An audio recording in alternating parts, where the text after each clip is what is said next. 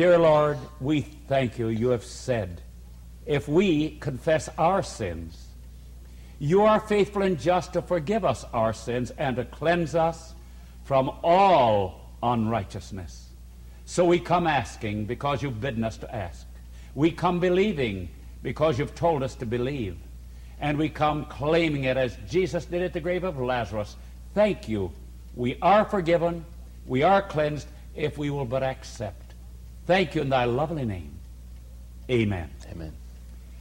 I would like to have us to begin with, at this special program, to open to Micah, the 7th chapter and the 18th verse.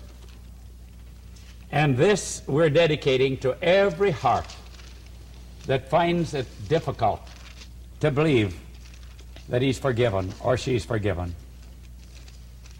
And we're all going to read this one together. Those of you out in the viewing audience, the listening audience, may unite with us in this marvelous, marvelous verse. In fact, we'll read the two verses, Micah 7, 18 and 19.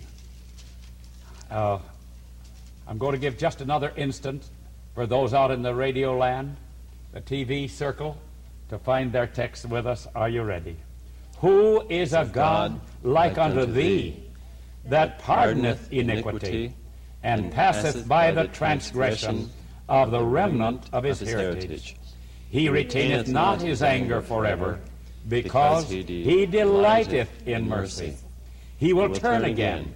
He will have compassion upon us. He will subdue our iniquities, and thou wilt cast all their sins into the depths of the sea.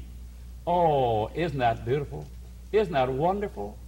My friends, this text represents many, many other texts of Scripture which we want to share with one another here and with our audience.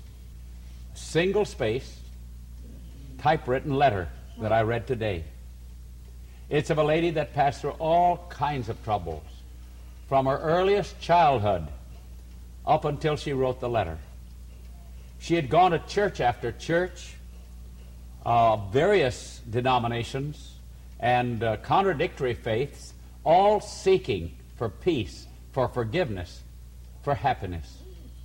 Finally, the problems were so many. They were so varied. They were so deep that finally she said, I actually looked up in the face of God and I shook my fist in the face of God. Dear God, why are you not forgiving me? But she said, I'm happy to tell you, Pastor Coon, that God in his mercy, in his long suffering, in his patience, after all that I'd said against him and to him, he forgave me completely. And the 10-page letter ended up with peace. Isn't that wonderful? So we can say, amazing grace. How sweet the sound. Saved a wretch like me. One of my favorite songs, I think the next to my first choice, is the song in our hymnal, Blessed Assurance. It's 608 in the hymnal. You might want to be looking at it for a couple moments as I share with you a couple other experiences that we've had, and then we're going to turn to the Bible for promises for any individual in the audience, in the viewing audience, in the listening audience, who finds it hard to believe that God forgives. I'm thinking of a lady that was in church at the close of one of my meetings, and she came to my wife and me, and we sat in that church for 2 hours straight, trying to convince her that God would still forgive her. There was nothing that we could say, nothing that would convince her.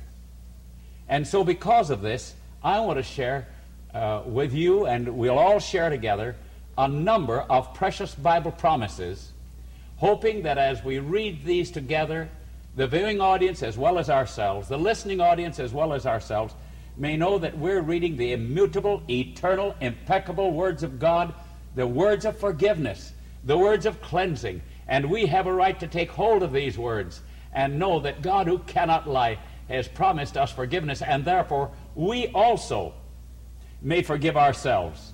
Would you threesome sing Blessed Assurance, and we'll come in on the chorus.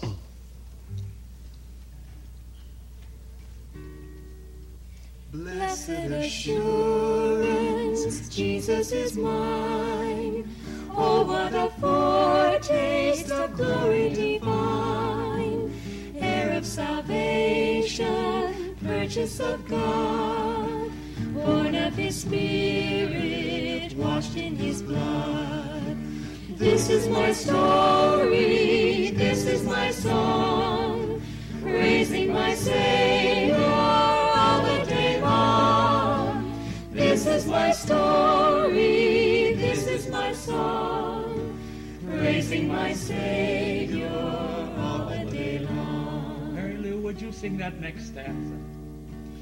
Perfect submission, perfect delight, visions of rapture now burst on my sight. Angels descending bring from above echoes of mercy, whispers of love. All together. This is my story, this is my song, praising my Savior all the day long. This is my story, this is my song, praising my Savior all the day long. We're going to ask the viewing audience and the listening audience to sing that chorus again with us, everybody. This is my story, this is my song, praising my Savior all the day long. This is my story, this is my song, praising my Savior all the day long. Mary Lou, you didn't expect I was going to ask this because we didn't rehearse.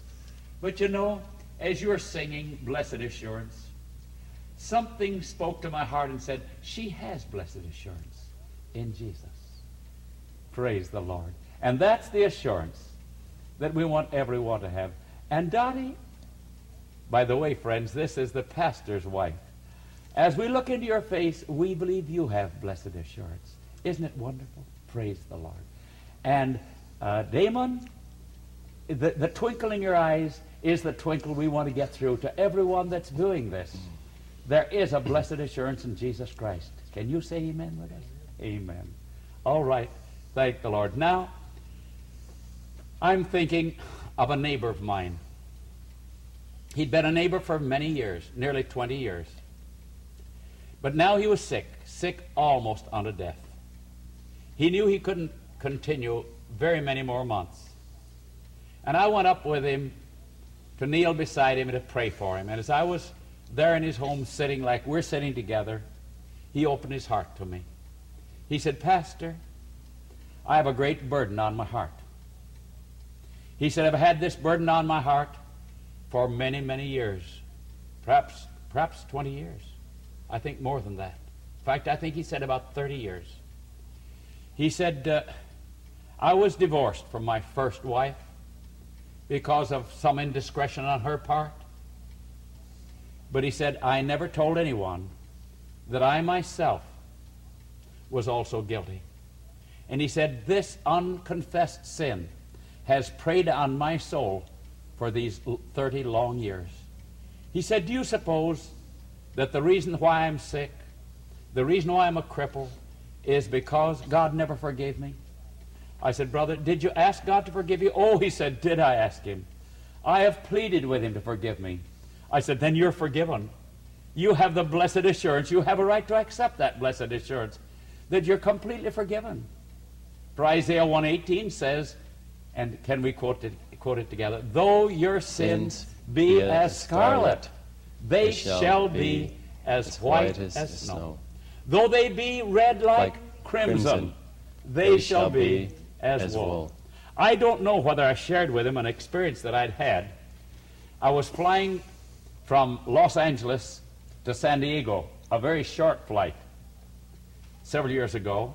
And as we still went up very high in the plane, high enough so as I looked out of the window, I thought, well, I'll see some of the Earth pictures between San Diego and Los Angeles. And you know, I couldn't see anything. I saw nothing of the Earth. I saw nothing but that which looked like rolled wool. And of course that text in Isaiah 1:18, Pastor Verse Day, came to me overwhelmingly. I said, as the Lord looks down on us, and he chooses not to see our earthiness, he sees nothing but the pure wool life of Jesus. And as I looked, my heart just bubbled over in gratitude to the Lord. I said, thank you, Lord. My past, the past of anyone, no matter how wicked, no matter how scarlet their life may be, the Lord chooses to look down, not with X-ray eyes that looks beneath the purity of Jesus, but he only chooses to see that pure life that covers our lives. And I said, thank you. In fact, I just was writing just as fast as I could write. It seemed that the Spirit was inspiring me. And as I think of it now, I believe that I was saying to people, take it. Take that promise. There's wool between your sins and the judgment of God. Jesus doesn't have to plead with the Father to love us. Right, Pastor Burstein? That's right. He loves us already with an everlasting love. He is only pleading his blood because the accuser of our brethren, Revelation 12:10, is always radioing up in there to heaven and saying, look at the mistakes Glenn Coon has made. Look at the mistakes that Jim Whiz has made. Look at the mistake that John Barker has made. You can't forgive him. You have no right to forgive him. And Jesus stands there before his Father, before the whole universe looking on. He said, I died in his place. And my crimson blood has covered his crimson sin. And I often like to tell of the waitress in the restaurant who was talking with a church worker. And he was quoting to her Isaiah 1:18. Though your sins be as scarlet. And she was remonstrating, but I'm too big a sinner. But though your sins be as scarlet, he said. But my sins are scarlet. He said, that's just it. Your scarlet sin is covered with his scarlet blood. Oh, she said, I see his scarlet blood over my scarlet past makes it white as snow. I'm thinking of Charlotte Elliott, who was talking with a minister. And he was claiming, quoting to her some of these precious promises that we're going to quote together.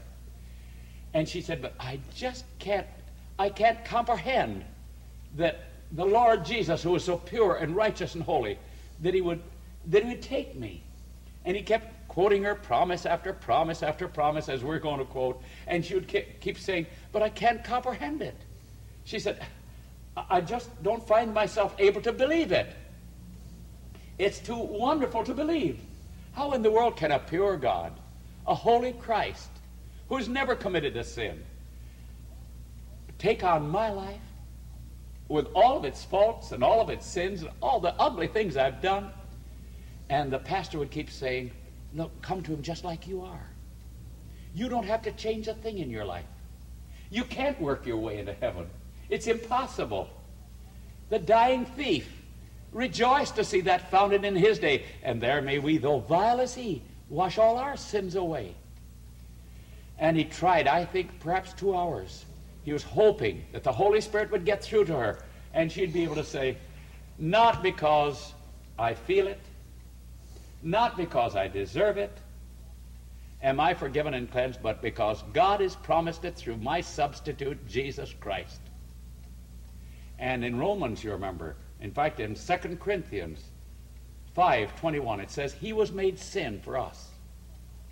He who knew no sin, that we might be made the righteousness of God in him. As the pastor prayed with her and went on his way, she went back upstairs. She secluded herself, Charlotte Elliott.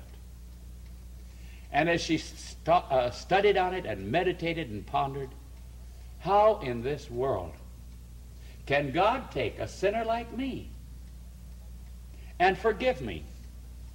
And the Holy Spirit came down and saturated her heart, and she sang the song. She composed it. Just as I am, without one plea. But that thy blood was shed for me, and that thou bidst me come to thee, O Lamb of God, I come. Just as I am, waiting not to rid my soul of one dark blot. To thee whose blood can cleanse each spot, O Lamb of God, I come, I come. Just as I am, thou wilt receive. Pardon, cleanse, receive. Because thy promise I believe, O Lamb of God, I come. That's what we are here for at this meeting. And this is what we are praying, claiming the promise of the Holy Spirit and wisdom, that our viewing audience, our listening audience, will be like Charlotte Elliott. That they'll be like my neighbor, who, as I claimed these promises and told him he was totally forgiven, he knelt down, crippled as he was, as difficult as it was for him to kneel, with the tears coursing down his cheeks. He was able to say, thou wilt receive. Thou wilt pardon, cleanse, relieve. Because thy promise I believe, O Lamb of God, I come. All these hundreds of letters, represented by what you see in the open trunk, represent troubled, frustrated, confused, longing, pleading souls who don't know whether they have a right to believe. Thank God we do have a right to believe, right? Amen. We do have a right. And as we rose from our knees, my neighbor hobbled over to where I was, and I met him part way. And he shook my hand as warmly as he could. He squeezed it. Oh, he said, thank you for coming. Thank you for coming. He indicated that he could receive complete pardon. And because God had forgiven him, he could forgive himself. You remember in the last session, in fact it was the beginning of this series, the topic was open yourself to healing. And we'll not repeat what we covered in our first session, actually. But while I was struggling 31 years ago as a minister, how about total forgiveness for me? Here now I need healing. But guilt is still pressed in on me by the devil. For you remember in the Old Testament times, if a leader in Israel had done wrong, even a slight wrong as we'd call it, he had to offer the same sin offering that all Israel had offered, which showed the heinousness of the sin of a person who's received great light. So to me, as a minister, the devil was accusing me, see, look, what the average person would call a little sin is very big. And then I turned to that beautiful book, The Ministry of Healing, again, page 247. And friends, I read a statement that I'd like to share with you. To me, I had never thought of it before. I had never meditated on it before. But now it became alive. It almost jumped out at me. And it said this: Christ is a wellspring of life. That which many need is to have a clear knowledge of him. They need to be patiently and kindly, yet earnestly taught how the whole being may be thrown open to healing agencies. When the sunlight of God's love illumines the darkened chambers of the soul, restless weariness, and dissatisfaction will cease, and satisfying joys will give vigor to the mind and health and energy to the soul. I said, Lord, my whole being is to be thrown open. I said, now, I've learned from the Bible that my whole being is my soul and my mind and my body. So I said, Lord, how do we throw our soul open? And then I remembered text of scriptures that declare the whole world is guilty. The thing that the accuser of our brethren is pressing upon every one of us is, you're guilty. God does not forgive. Satan has never accepted the principle of forgiveness. You've committed a sin, you cannot be forgiven, therefore you might just well keep on sinning, you might as well pile it up there, and he's piling on the guilt, piling on the guilt, piling on the guilt. And it said, I can throw my whole soul open to healing agencies. That means that guilt is probably the major reason for sickness. Guilt. So if we can get rid of guilt, if we can forgive ourselves, knowing that God forgives us, all is well. So I want to share with you, and with our viewing audience, our listening audience, some of these promises that thrill my soul. And maybe we could take turns reading some of them. Damon, how about your turning to Isaiah 43, verses 1 to 4? And Pastor Verstey, how about your reading Psalm 103, 13 and 14? And Mary Lou, you could read later Isaiah 43, 25, because it's the same chapter your husband has, and it'll be easy for you to share it. Mary Lou, how would you like to read Jeremiah 3:13? Dottie, I'm sorry. Dottie, Mary Lou, I just gave her hers. Thank you, Dottie. Jeremiah 31:3, verse 3. And any in our viewing, listening audience may take your Bibles and open them and turn to any of these that you would like also. Would you, my dear friend, Charles, like to read 1 John 1:9? And Mrs. Coon, Isaiah 44:22. And then, how about our all will may then quote Isaiah 1:18. Now, viewing audience, listening audience, and those who are here, notice God's promises. And you may be interested to know why I selected these specific promises. It is because, you see, I'm a student under the pen of the author of this wonderful book. And in page 122 and page 123 and 124, the author has suggested these promises for the physician, mind you, for the physician to read to individuals who are on their sick bed.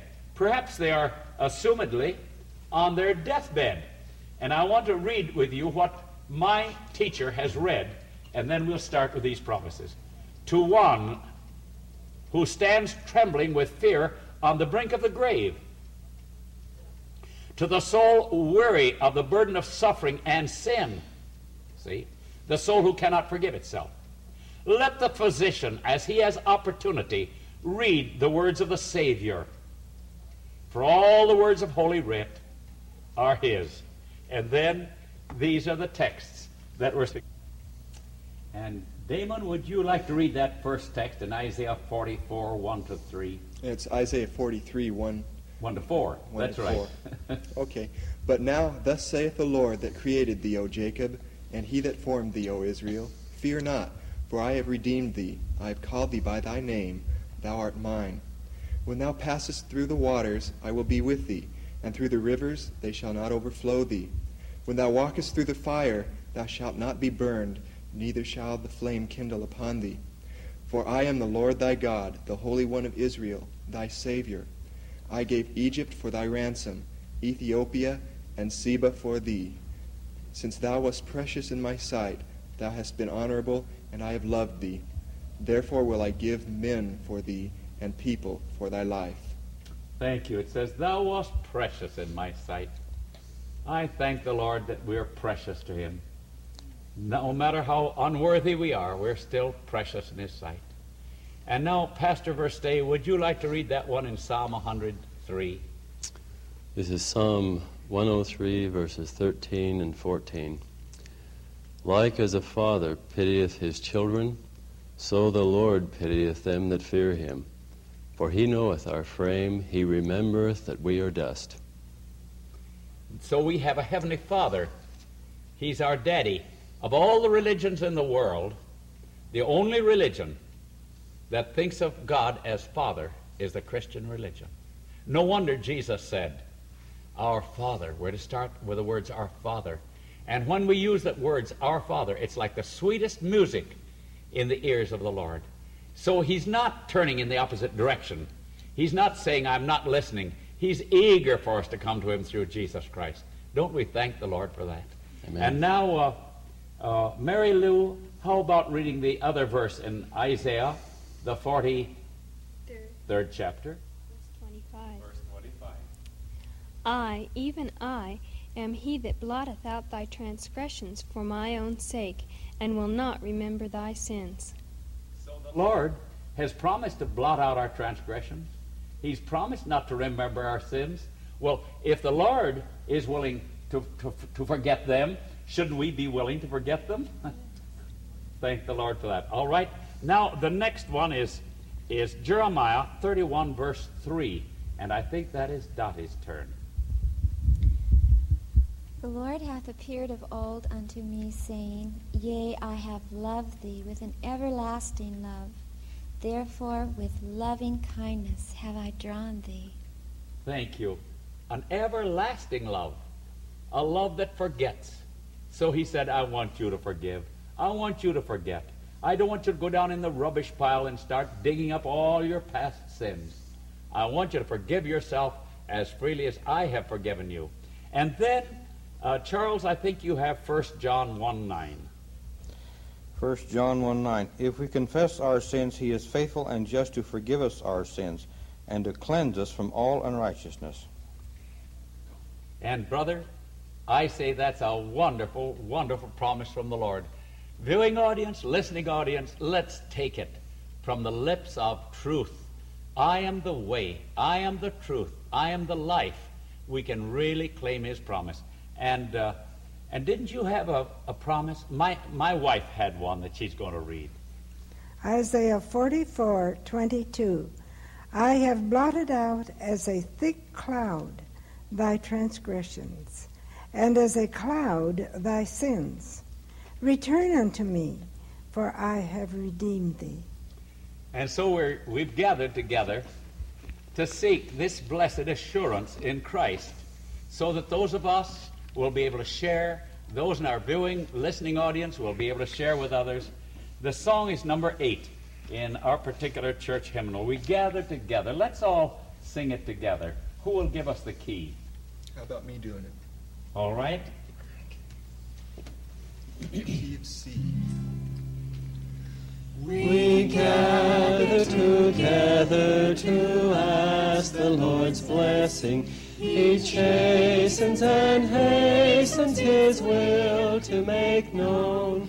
The wicked oppressing now cease from distressing. Sing praises to his name, he forgets not his own. One more stanza. Peace all do extol thee, thou leader triumphant, and pray that thou still our defender wilt be. Let thy congregation escape tribulation, thy name be ever praised, O Lord, make us free. Some time ago, we received a letter from a very dear relative of mine. And it shows how the accuser of our brethren can keep on accusing. This dear relative said, Glenn, he said, I was walking along one day, and suddenly the terrible thought came to me, you're not forgiven. It's too late. You've sinned away your day of grace. There's no hope for you at all. And he said, and I'm persuaded that there's no hope. I said, I wrote back, of course, right away. And I quoted some of these wonderful promises from God's immutable, eternal word. You see how the devil tries to snatch these precious, assuring promises from the human heart? In the beginning, when the angels fell, while they were deciding whether to really go with Satan or not, and they first sort of sided with him, then they decided, a number of them decided that they would go back to the Lord and be reinstated. And my favorite author says that at this point, Satan said, you can't be forgiven. So you see, from the very beginning of time down through till today, the devil's ace card for an individual who has sinned, after he's led him into sin and told him it was wonderful to be in sin, and that it wouldn't really be heart-rending, or it wouldn't really cause him to worry, the moment he does it, Satan said, look, no forgiveness for you. So I wrote this friend of mine a long letter, quoting one promise after another, Pastor Verstey. And you know, it couldn't get through. Finally, he flew out to where we're holding a series of meetings. And we went for walks together. And I quoted one scripture after another. And all he could look at was what Satan had said. You're a sinner, you're a sinner, there's no opportunity to forgive, God will not forgive, you're lost, you've committed unpardonable sin. He couldn't forgive himself. I kept praying for the Holy Spirit. Because you see, the Holy Spirit, as found in John 16:8, it says, he will not merely reprove the world of sin, but convince the world of righteousness. Which means that when the Holy Spirit speaks to us, he doesn't speak like the devil. The devil accuses and says there's no hope. The Holy Spirit says, yes, you've made a mistake. You have sinned. But you can live a righteous life through Jesus Christ. I will come into your life and I'll give you the power. And he said, you can face the judgment in peace. My, what a wonderful, wonderful privilege that is. To believe it. Amen. To know it's ours, right? And it is ours. Now, this was a battle. Oh, by the way, finally, as I was praying for the Holy Spirit and wisdom, finally this relative said, yes, I have a little hope. Yes, it's coming through. Months later, I was in his home. And I said to him, I said, Tom, you know the battle you had with believing that God has forgiven you? Are you still fighting that battle? He said, no. I now have assurance. Oh, that's why we have gathered together, right? We've come to seek the Lord's blessing, that not merely will we fight off the devil's accusings, but we, and those of our viewing audience, you and the viewing audience, you and our listening audience, will beat back the terrible battle, fierce onslaughts of Satan. Our favorite author says, when the devil comes to you and says, you're a great sinner, you're to say, yes, but I have a bigger Savior than my sin. Isn't that wonderful? David, King David, you know, after he had committed this terrible sin in stealing a man's wife and then having him put in the forefront of the battle and slain, it appears from the Bible record, to the best of our knowledge, he didn't confess it for months. This is why he says in the 32nd chapter, the 32nd Psalm, you'll read from the first verse on down to the 5th and 6th, he said, my roaring all the night long. In other words, he was under terrible guilt, but he just wouldn't confess it.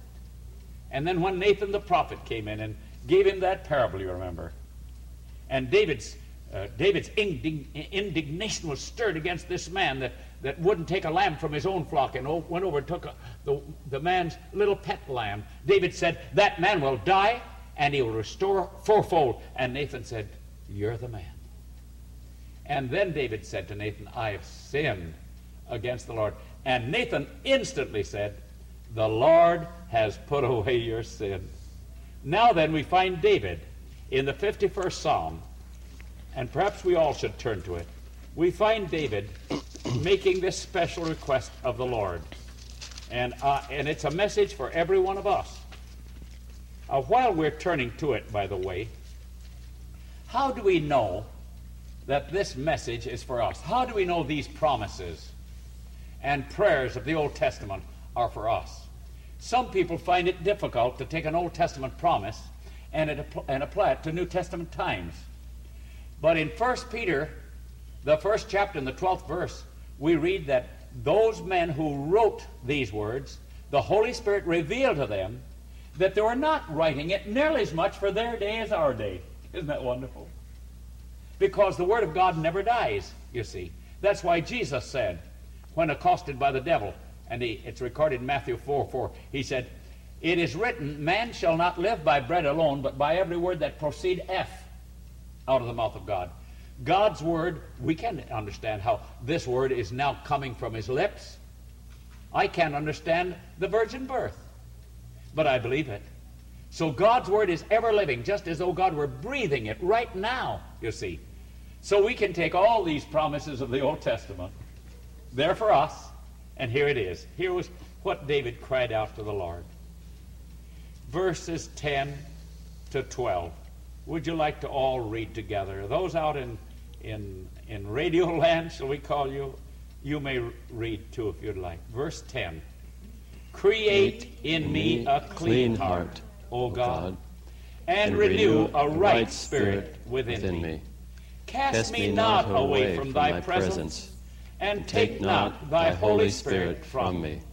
Restore unto me the joy of thy salvation, and uphold me with thy free spirit. And the Lord answered his prayer. We know the Lord answered his prayer. And out of this experience, he says this in the 13th verse altogether. Then will I teach transgressors thy ways, and sinners shall be converted unto thee. In other words, the Holy Spirit is impressing him to say, just like the Lord restored to me the joy of his salvation, just like he created in me a new heart, so now I'm sharing this with you, and you can fully accept it. He is saying, just as I did. I will teach you God's ways. You can be converted. You can change your mind. You can forgive yourself because you know the Lord has forgiven you. Now, when we take that attitude, we turn to Romans 15:13 to find the wonderful change that can take place in our hearts. Romans 15:13. And beloved out in Radio Land, viewers, listeners, oh, may the Holy Spirit impress this upon every heart, so that when we conclude this meeting at this hour, you will walk out of this meeting and say, Lord, I am forgiven. I am cleansed. Jesus is my Savior. He is my Redeemer. Shall we read it together, verse 13? Now the God of hope fill you with all joy and peace in believing, that ye may abound in hope through the power of the Holy Ghost. So, the great physician is here. He is here impressing us all. He is speaking to us in the still small voice. And beloved, when the devil comes along with his accusings, remember that the physician can heal us of our doubts. He can heal us of our guilt. He can say, you can forgive yourself because Jesus forgives you. Would you be willing to sing that song, The Great Physician Now Is Here? As many stanzas as you feel impressed. The great physician now is near, the sympathizing Jesus. He speaks the drooping heart to cheer. Oh, hear the voice of Jesus. Sweetest note in seraph's song, sweetest name on mortal tongue, sweetest carol ever sung, Jesus, blessed Jesus. His name dispels my guilt and fear, no other name but Jesus. Oh, how my soul delights to hear the precious name of Jesus. Sweetest note in seraph's song, sweetest name on mortal tongue, sweetest carol ever sung, Jesus, blessed Jesus. And I, Jesus, have sent mine angel to testify unto you these things in the churches. I am the root and the offspring of David, and the bright and morning star. And the Spirit and the bride say, Come. And let him that is athirst come. And whosoever will, let him take the water of life freely. When we drink in of the water of life, that contains all the forgiving grace, the mercy of our Lord and Savior. When we get out of this water of life, we become restless, filled with guilt. Let me tell you the story of a bonita. We were fishing with a medical doctor and a ministerial friend of mine down in the Atlantic, just off the coast of Florida several years ago. They'd asked me to go fishing with them, and I said, it won't do any good. I can't catch a fish. They said, why not? We catch them. Well, I said, I want to tell you. I said, I have fished in Florida before. I said, I can cast my hook in, all baited, right in the midst of a school of fish. And they won't touch it. They just look up to me and they say, so what? So I said, it won't do any good if I go. Well, the doctor said, we will help you. We'll teach you. And they said, we'll go far out, several miles out, and we'll go trolling. I didn't know what trolling was. Sounded like a trolley car. Anyhow, so they loaned me their fish, a hook and line, and a spoon. And I said, a spoon? What's that spoon for? They said, that spoon glitters. And the fish will grab the spoon, and when he grabs the spoon, he'll grab the hook. And I thought, that's just the way the devil gets us to grab him. He makes the world flicker and look pretty, and when we grab that which looks good, there's a hook there. So I trolled along, and I said, there's no reason for you to think I'm going to catch anything. I said, I've had too much experience. They said, you will get something, by and by you'll get a strike. And brother, when I got a strike, I thought I had a whale. I tell you, I couldn't believe that it was only a 27-inch bonita fish. I thought it would be at least 25 foot long. The way that fish struggled with me, brother. And I had never been able to bring him in, except they knew how to move dexterously that boat, you see. And they'd tell me how to let the line out and then pull it in, keep it just tight enough, and as he would pull, but don't let it get slack. And I learned quite a lesson. But the biggest lesson, the biggest thing that impressed me was when finally I was pulling the fish up, and the doctor, bless his heart, put down under this fish. What is they put under the fish? A landing net. And the fish landed in that net. And when we put him on the deck, that 27-inch bonita fish flopped as though he were made of electricity. I couldn't believe that any fish could flop so long without getting exhausted. And I said, what in the world is he doing? Of course, I knew what he was doing, but what I meant was, how in the world can he flop so long? I said, what is he doing? They said, he's dying.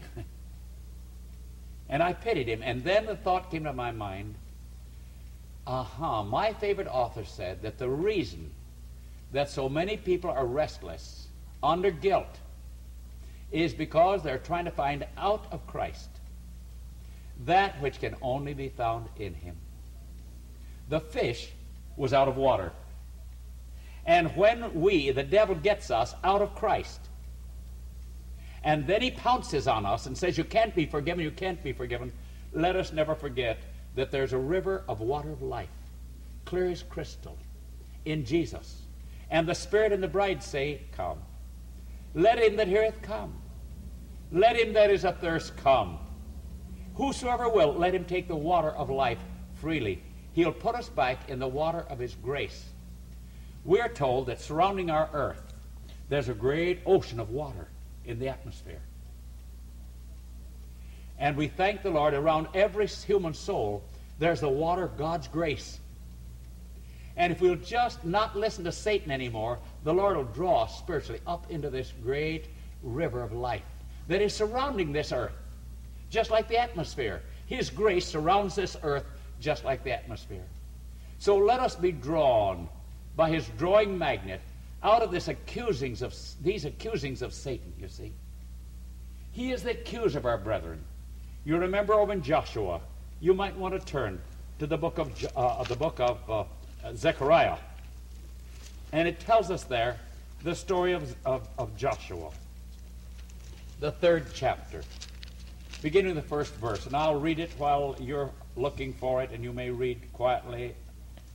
And he showed me Joshua, the high priest, standing before the angel of the Lord, and Satan standing at his right hand to resist him. See, there's the high priest representing all of us sinners. And Satan stands there to resist him, to accuse him, see.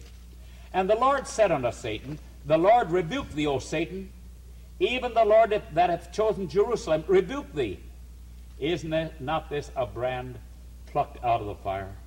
See, here's a soul God is representing our sins and ourselves as though we were in the fire, almost in the fire of the last days. And here, this brand is grabbed out of the fire, and Joshua was clothed with filthy garments, and he stood before the angel. That is Satan standing before him, pictured all his past life. Filthy garments. He presented none of his good deeds. He presented nothing except discouragement. And now, he answered and spake unto those that stood by, that's the angel, saying, Take away the filthy garments from him. And unto him he said, Behold, I have caused thine iniquity to pass from thee. I will clothe thee with a change of raiment. And I said, Lord,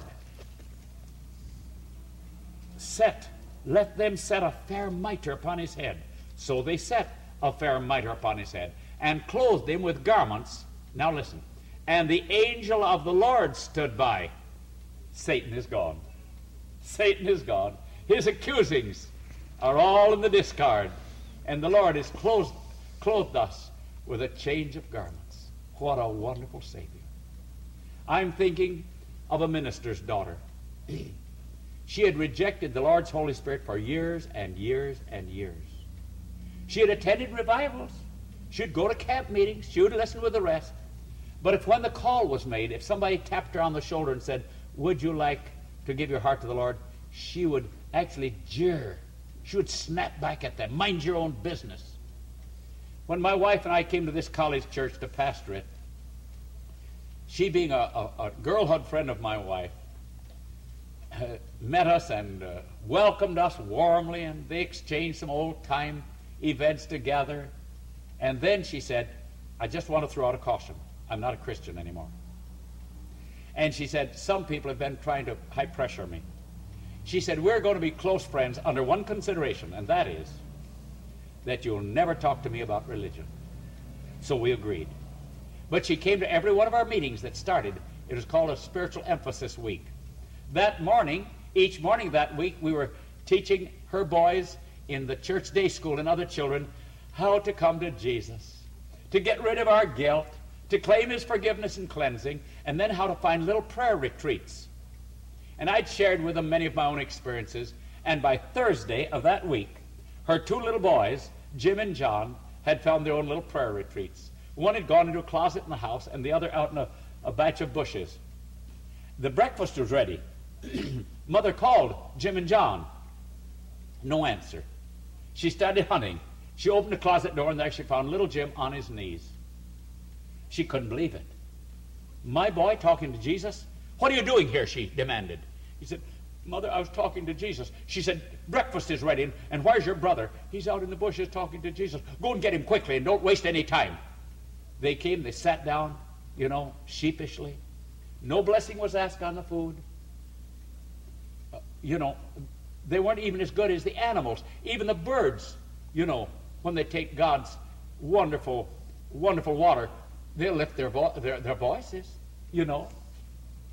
And they weren't even as good as a bird. And they ate their meal in a hurry. She rushed the children off to school. Her husband went to work. And this girl was filled with the guilt of the devil. But the Holy Spirit came and gave her some of the promises, such as we have been reading. She couldn't wash her dishes. She found she was almost paralyzed in that respect. But she rushed to the bedroom, flung herself on the bed, and began to sob. She said, Dear Lord, has it come to this where I'll even scold my little boys who are loving Jesus? And she told me later, she said, a voice said to me, it's too late for you. Whose voice? Satan's. She said, and I continued to sob. Another voice said something like this, though your sins, together, though your sins be as scarlet, they shall be as white as snow. She said, Lord, as I was sobbing, I don't know which is your voice. She should have known, because that is the voice of the Bible. And the other voice is not in the Bible. She said, Dear Lord, since I don't know which is your voice, if there still is hope for me, if you'll still forgive me, I've told Brother Coon not to mention me or to refer to me in any way, shape, or manner. Pay no attention to me religiously. She said, and I've been coming to his meeting every night, and he's been doing exactly what I said. He stands at the door shaking hands with people as they go out. Pays no attention to me. She said, tonight, if there still is hope, help him to pay attention to me against my word. That night, as she came out, I saw her down the line, and the Holy Spirit impressed me. Pay attention to her. As she drew near, I reached my arm way out. I looked her full in the face, and Pastor Verstay, I said, how is everything? Oh, she said, I've got to see you after shaking hands with the people. We went back in the main auditorium, and she related this experience. She said, so there's hope. What shall I do? I said, you look to Jesus. Isaiah 45:22. Look unto me and you'll be saved. He is saving you. He is forgiving you. He is cleansing you from every defilement of sin. You can believe it. I said, tomorrow morning, start a quiet hour with the Lord and report tomorrow night. The next night she came, her face was beaming. She said, I spent a whole hour reading that little book, Steps to Christ. When I was through reading, I wrote a letter to another backslider, a friend of mine. She showed me the letter. It was full of forgiveness and cleansing. Because Jesus forgave her, she was able to forgive herself. And so, as we bring this little meeting to a close, I will pray and ask you to join with me, repeating phrase by phrase. Dear Father in heaven, Dear Father in heaven, I come to you through Jesus, I come to you through Jesus, my mediator, my substitute, my substitute, my Savior. my Savior. I ask for his forgiveness. I ask for his forgiveness. I ask for your forgiveness. I ask for your forgiveness. Because you've promised, I believe it. Because you've promised, I believe it. I am now forgiven. I am now forgiven. Since you forgive me, Since you forgive me, I am forgiving myself.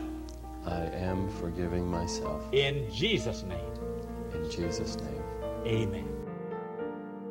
This media was brought to you by Audioverse, a website dedicated to spreading God's Word through free sermon audio and much more. If you would like to know more about Audioverse, or if you would like to listen to more sermons, please visit www.audioverse.org.